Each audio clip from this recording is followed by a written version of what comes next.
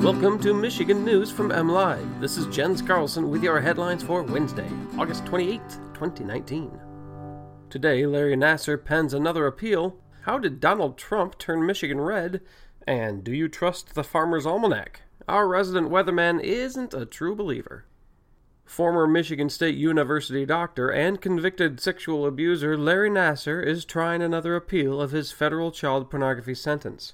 In a handwritten motion dated August 20th, Nassar argues parts of his sentence, including a lifetime ban on contact with minors, are unconstitutional and deprive him of, quote, more liberty than is reasonably necessary, unquote.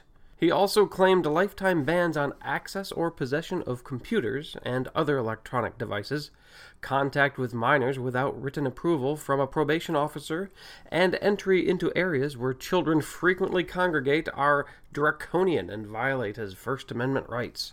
This month's motion isn't Nassar's first appeal effort, as he's already challenged his sentences at both the state and federal level. How did President Donald Trump win the Michigan vote in 2016?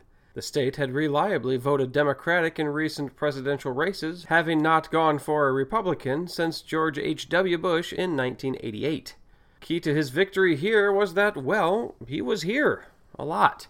Trump visited the Mitten numerous times during the previous election cycle, and that time and energy clearly helped him edge out a nearly 11,000 vote victory. But, of course, there was more to it than just that. In the latest installment of our new video series, How We Got Here, we look into everything that led to Trump's rather surprising flip of Michigan. You can check the video out on YouTube or on our site at mlive.com/news. And finally, the 2020 Farmer's Almanac predicts a polar coaster winter, whatever that means. The almanac is predicting a heavier than average winter precipitation with the potential for bitter cold temperatures in January.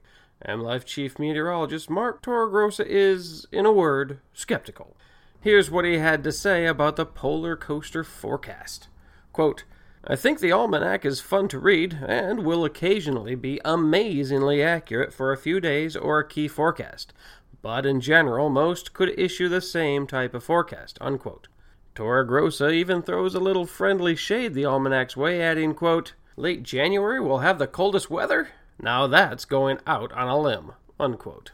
You can read Torregrossa's latest forecast at mlive.com/weather.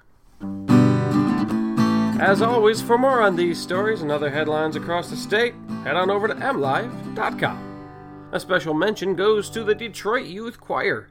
The group performed last night during the quarterfinals of America's Got Talent. They blew the judges and audience away. Now we have to wait until tomorrow's episode to see if they advanced to the next round.